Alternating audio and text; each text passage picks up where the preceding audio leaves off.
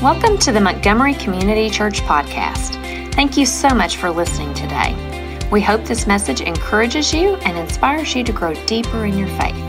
If you'd like to learn more about MCC, you can visit our website at mcc.church.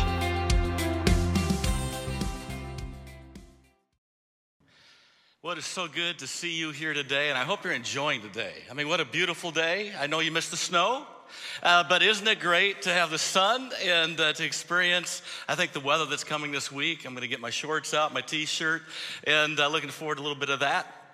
And I'm sure you also join with me in saying this, if not verbally in your heart, that I would say I love our country.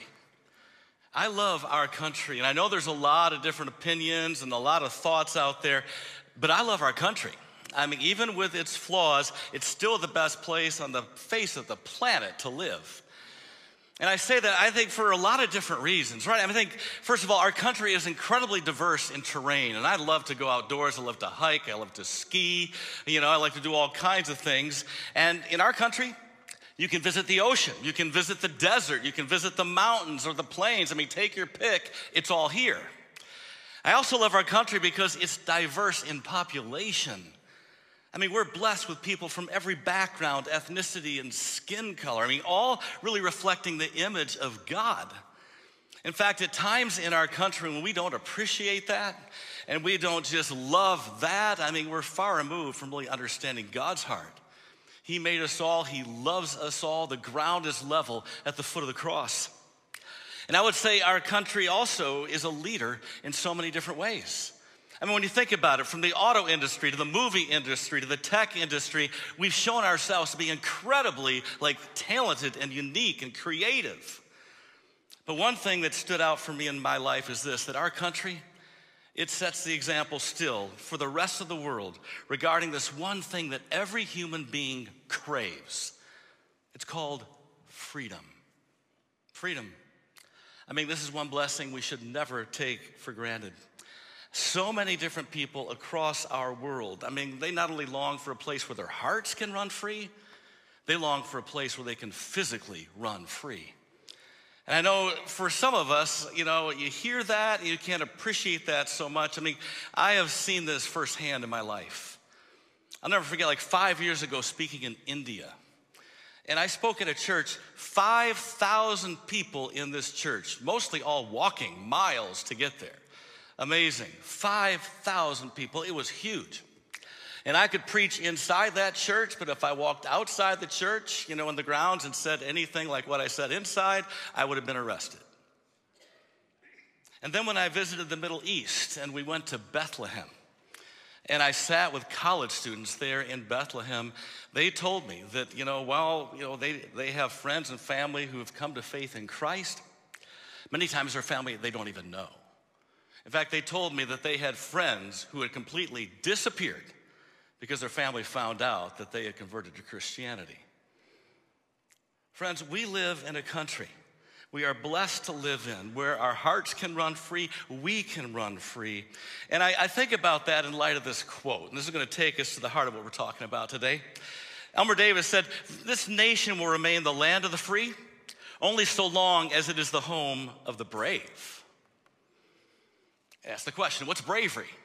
I mean, there's different ways to look at it, right? I mean, some people say that it's a willingness to stand up against a powerful enemy. And that's something our country has done throughout its history. We've done that, so we've shown ourselves to be brave. Others would say bravery is whenever you take on a personal goal that seems like too large for you. And I think today our country is great because Americans over time have taken on goals that were too large for them, and it's made our country better. But some would say, you got to look deeper, though. I mean, bravery really manifests itself whenever you're bold enough to confront anything that's harmful or destructive within you. And I think this is where we as a nation, we are weak. We have not really confronted those things. In fact, some of those things that are destroying us are really being esteemed today in our culture. And in that way, we've become a little bit like Laodicea, a place that Paul has mentioned in Colossians, this place that is known for being incredibly modern, but also a place known for just being lukewarm. Not hot or cold, as a revelation, Jesus says, kind of a place I want to spit out of my mouth, because you have not chosen purity. You've not chosen me. You're mixing me with all kinds of different things. And in this way, I think our country hasn't done the work, doesn't have the bravery sometimes to confront itself, what's really going on deep down inside. And you might have different ideas about what I might be talking about when I say that. But really what I'm getting at today is not so much about our country. It's about me and you. Do we have the bravery to confront anything inside of us that's really destroying us in one way or another? Do we? And that's what Paul is going to talk to us about today. In order to get there, I think we have to go back, though, to one of the things that I said that I really love about our country, the fact that we're very unique and special. And to me, that relates to movies. As I told you before, I love a good movie, especially true stories that have been made into movies. I love them. Movies like Rise. Have you seen Rise? Oh, come on now. You got to see Rise. And the movie Argo, or The Social Network, or the really kind of interesting story, Can You Forgive Me? Or the movie Moneyball. Love that movie as well. And one reason why I love these kinds of movies is because in one way or another, I can see how the main story relates to my story. And this is what Paul is doing today. He wants us all to see how Christ's story impacts our story. How Christ's story impacts our story. One pastor wrote it this way: imagine that you are a word and Jesus is a book full of empty pages. Essentially, God has written you into the book's blank pages so that whatever happens to the book happens to the words. If the book is placed on the library shelf, the words sit on the shelf too. If the book is checked out from the library, the words leave too. So he's saying, think about how Christ's story impacts your story. In fact, in order to kind of help us in this way, the Apostle Paul begins here in a way that really, I think, made a lot of sense to the culture of his time.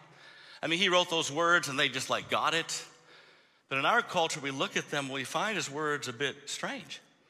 In fact, even as I read them in just a moment, you might feel like the Apostle Peter did.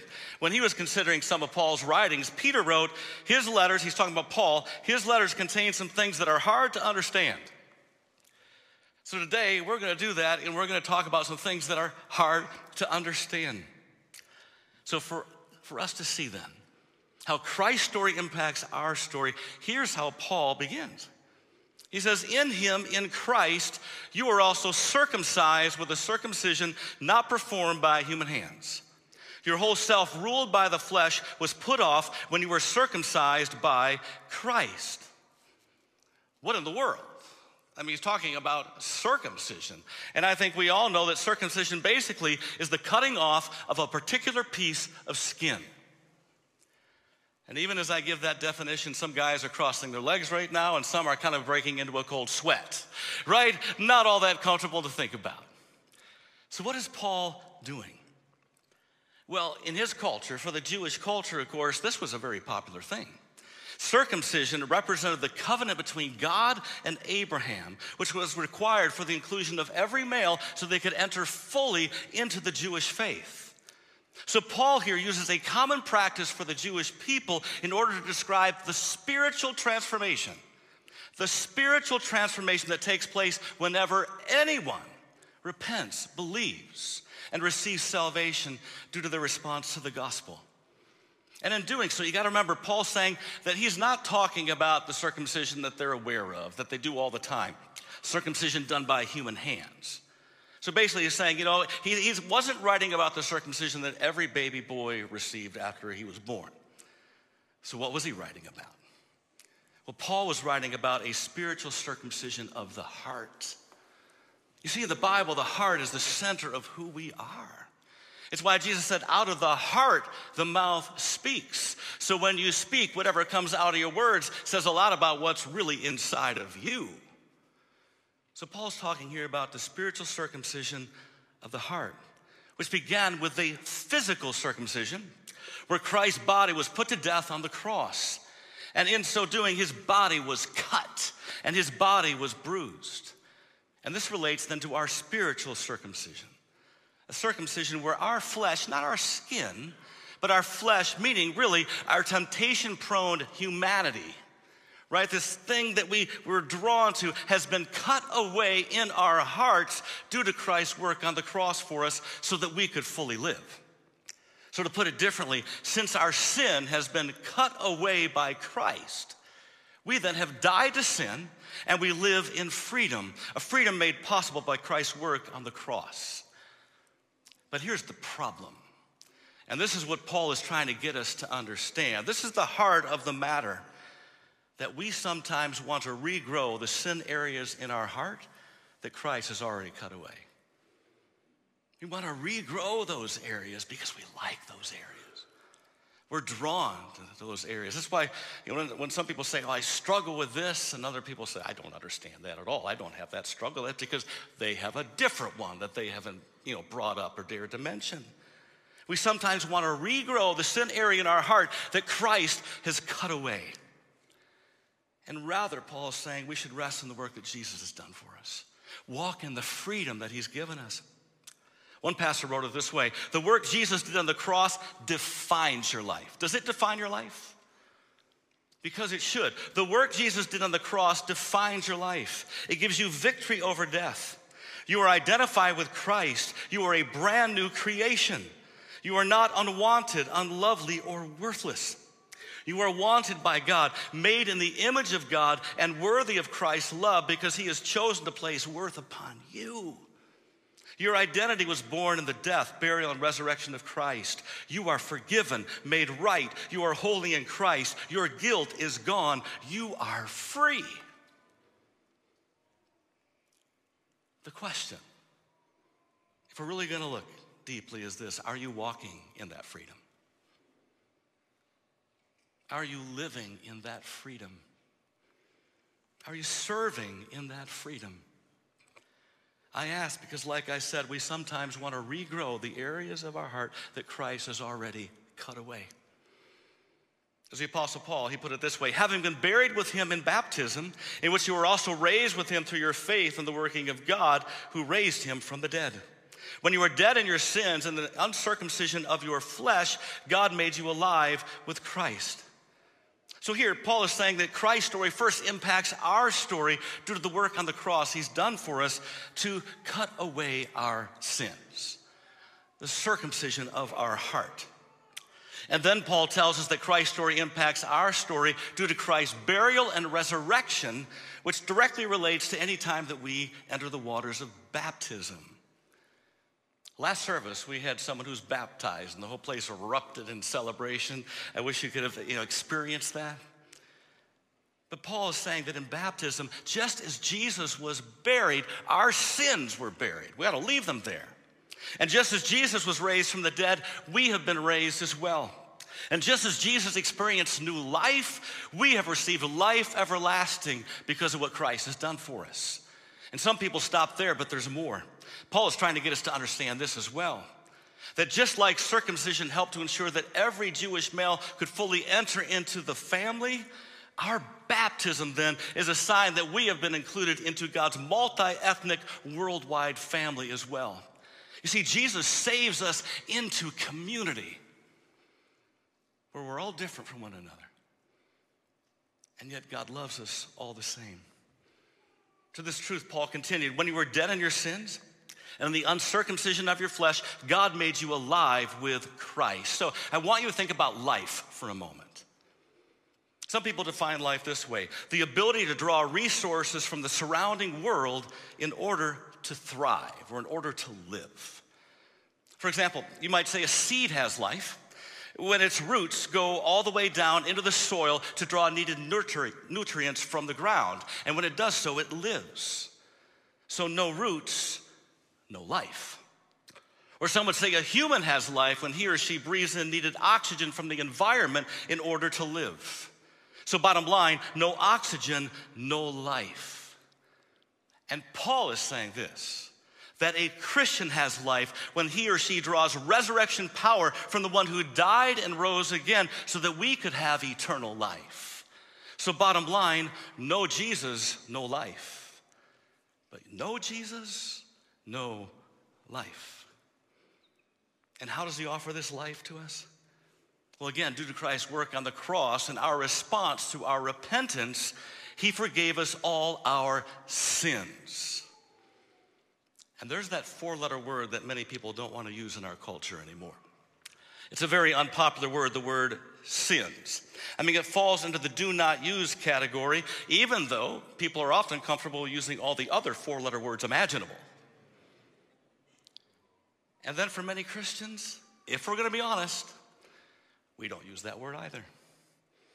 When we do something wrong, we don't say, oh, I sinned. We say, I messed up. My bad, right? I was off my game. I made a mistake. I misspoke. You don't have to be a politician to use that one. Or how about this one that goes all the way back to the garden? It's their fault I did that. And the Bible says, no, that mistake, that my bad, that my sin is very serious. In fact, everyone who sins breaks the law. In fact, sin is lawlessness. And even if we know this at some level, the truth is many times we respond like what we've done is really not that big of a deal. And in the process, we often miss the mark, which, by the way, is what sin means in the Greek, missing the mark. So how are you responding to sin? Truly. I think there's four ways that people respond. First, we can deny sin and live a lie. We can deny it and just live a lie.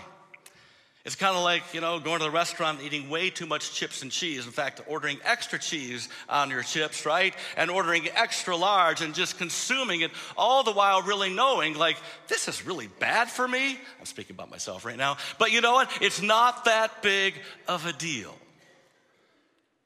So we deny sin and live a lie. Or we embrace sin and we run wild with it. In that way, sin is kind of like your nose.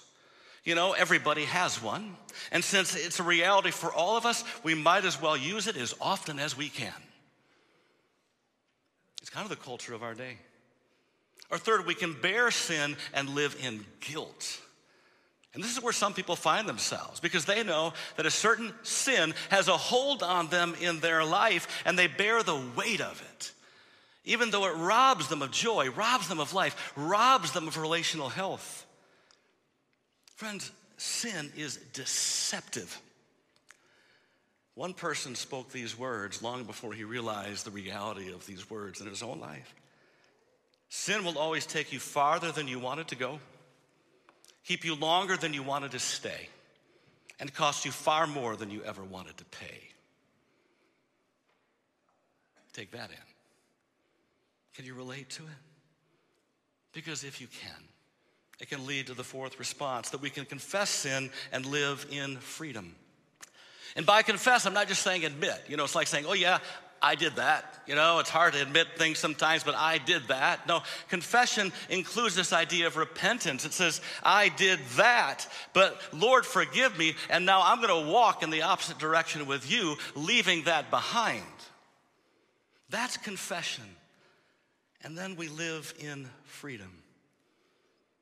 So which response have you chosen? Which response did you choose yesterday or the day before that? What are you choosing now? You see, as I said when I began, we'll only live in freedom if we embrace bravery. The bravery needed to actually face that sin within us and confess it. Because only then we're going to know freedom. And Paul says freedom not just from some of our sins or most of our sins or the worst of our sins, but from all of our sins. Paul says, having canceled the charge of legal indebtedness which stood against us and condemned us, he has taken it away, nailing it to the cross. And here again, Paul reminds us of how Christ's story impacts our story. That just like his hands and feet were nailed to that cross, our sin was nailed to that cross.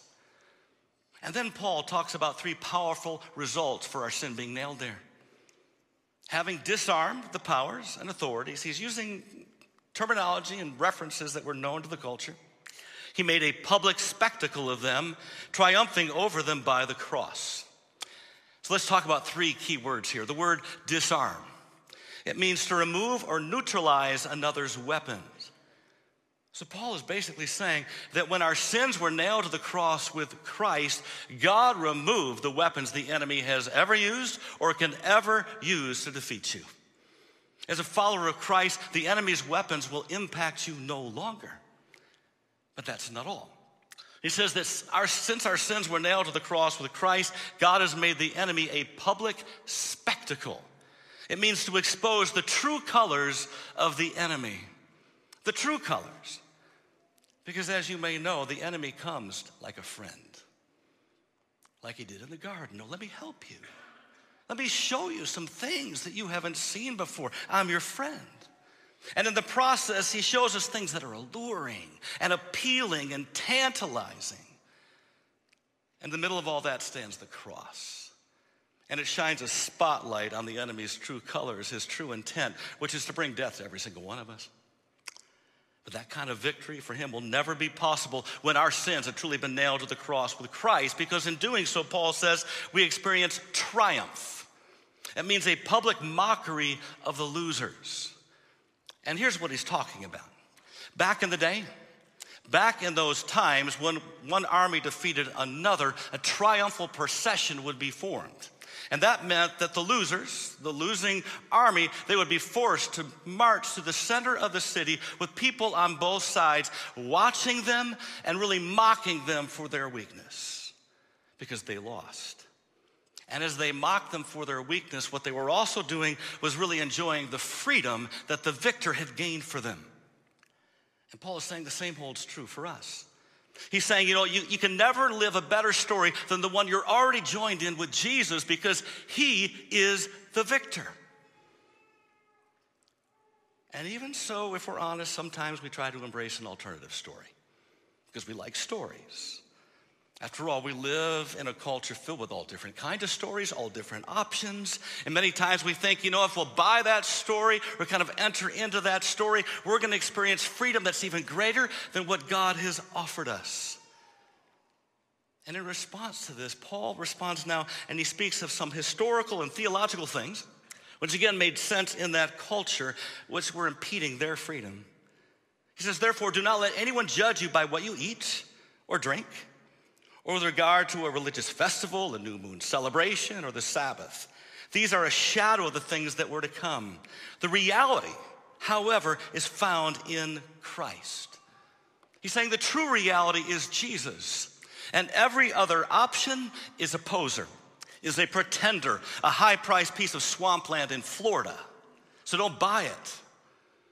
Because more of anything else will only give you more of what you don't need and what you don't want, and it's called enslavement. Friends, the time has come for us to get our spiritual arithmetic correct, because many Christians live in this way still, that Jesus plus something equals freedom. No. That's why he mentions things like a religious festival, a new moon celebration, or even the Sabbath day. Because these were things that the Jewish people would enter into as a way of kind of foreshadowing this one that would come one day. And Paul is saying you don't need to do this any longer. Jesus has already come. Jesus has already arrived. He's the real deal. Focus your life on him. But they weren't. And in so doing, they're a lot like us here today. I mean, we know that Jesus has already come. He already died on the cross. He already rose again. And even so, some Christians today, and these are growing trends in our society, they live a Jesus plus lifestyle. Jesus plus their new age meditation. Even going to classes where they'll enter into this, and it's called new age meditation. Or, Jesus plus their good works, or Jesus plus their social gospel, or Jesus plus their social media presence, because people have to see me. And if they see me and more people see me, I'm going to experience more of that freedom. Or Jesus plus the prosperity gospel. Or Jesus plus Christian nationalism. That if we place Jesus kind of alongside our country or below our country, somehow it's going to make Jesus more prevalent. Or Jesus plus our materialistic accumulation.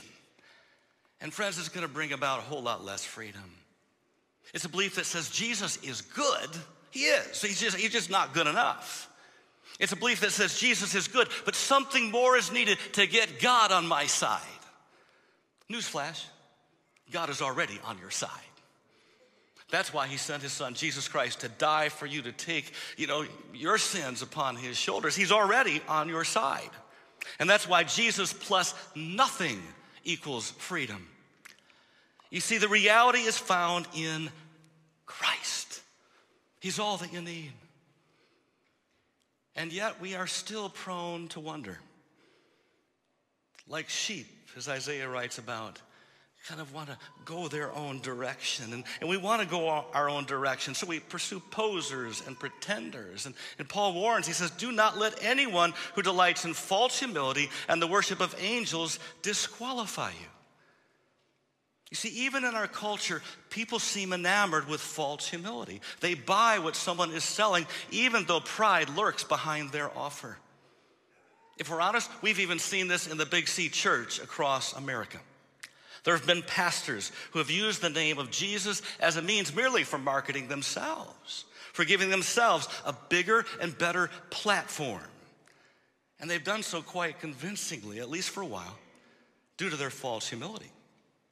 And then angels, that was popular 2,000 years ago, but we're still enamored with angels 2,000 years later.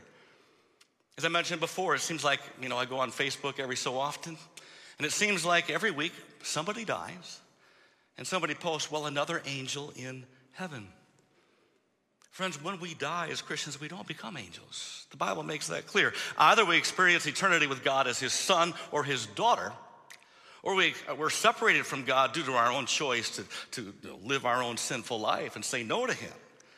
And while there are angels in heaven, we are not them. And then Paul writes, since you die with Christ, here it is, friends. Look at these words. Since you die with Christ to the elemental spiritual forces of this world, why, as though you still belong to the world, do you submit to its rules? Do not handle, do not taste, do not touch. You see, to handle something is to spend a good deal of time with it. Oh, isn't that interesting? And kind of explore that. To taste something is to ingest it in order to see how it might impact, my other senses. And then to touch something is often the first step that leads to the other two. Do not handle, do not taste, do not touch. And we live in a culture that says, you gotta handle, you gotta taste, you gotta touch. You gotta do it. In fact, we live in a culture that wants us to submit to all kinds of things, which sadly some Christians already have submitted to. There are so many different examples, I'll just list some. For example, our culture wants us to believe that while there is such thing as a man and a woman, there's no way to define what a man or woman is. That what gender is fluid. So therefore, when someone asks the question, what is a woman? How in the world could we even answer anymore? We live in a culture that says there's many different genders which exist, not just male and female. We live in a culture that says there's schools. The public schools are there to teach your children values. So parents, kind of get out of the way. We live in a culture that says there's many roads to being politically correct, so forget about being biblically correct.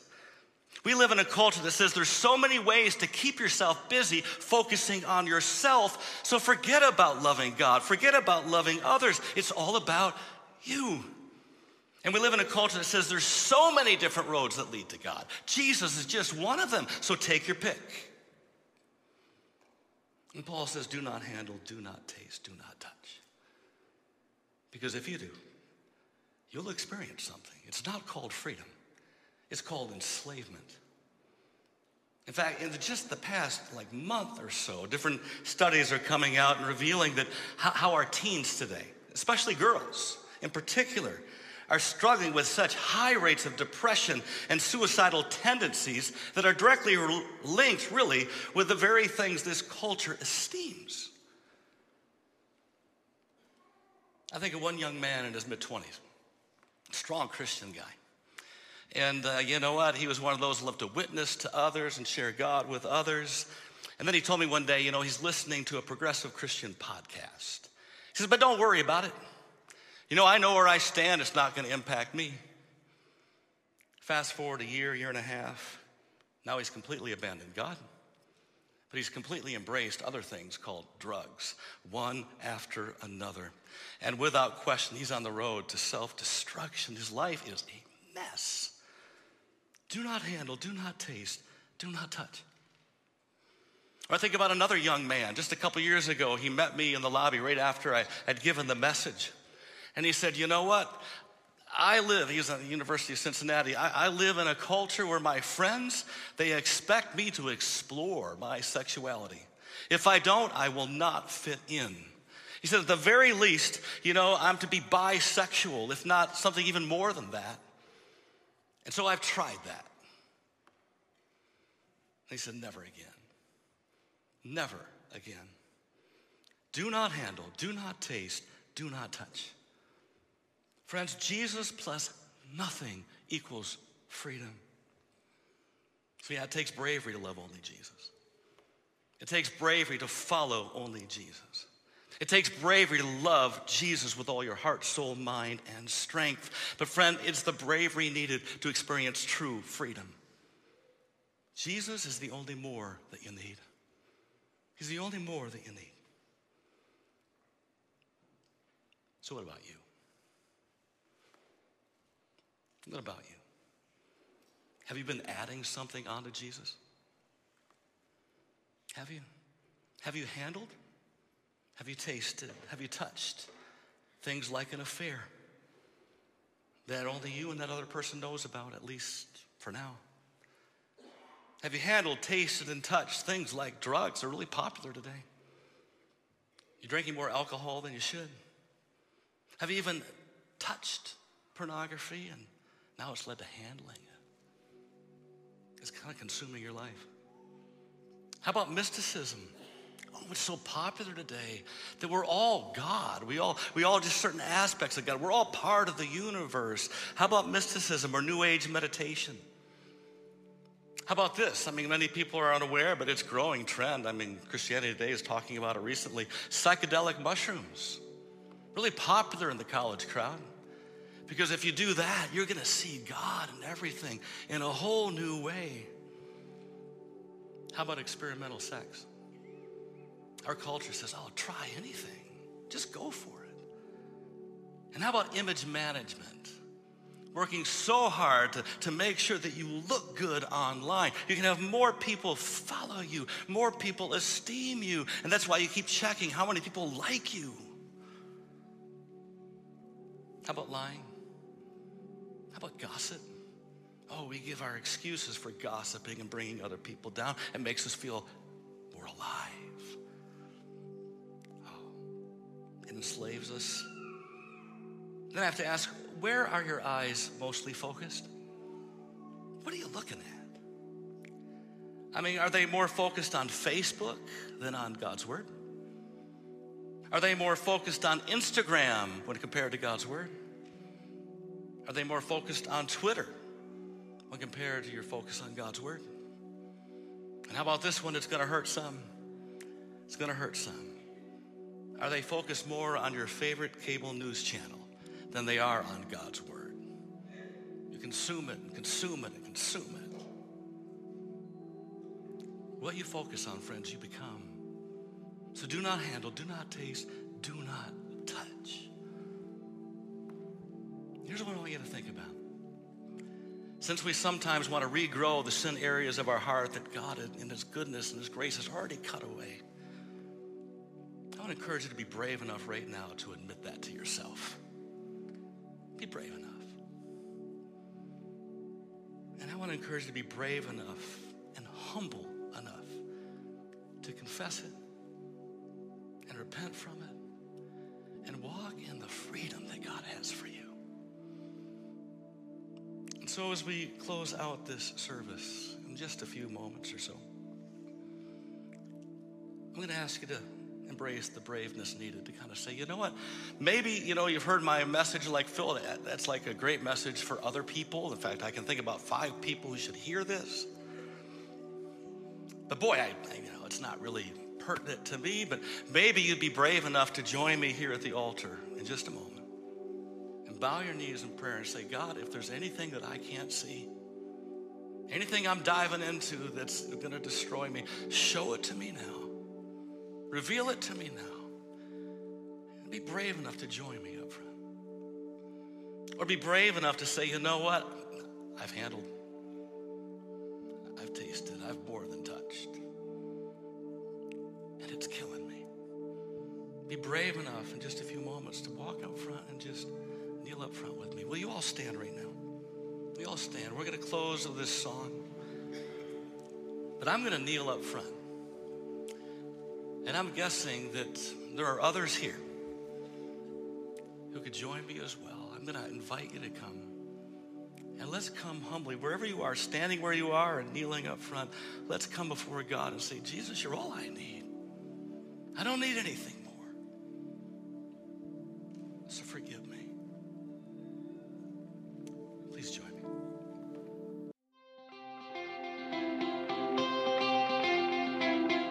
Thanks for listening. You can stay connected throughout the week by following Montgomery Community Church on Facebook and Instagram.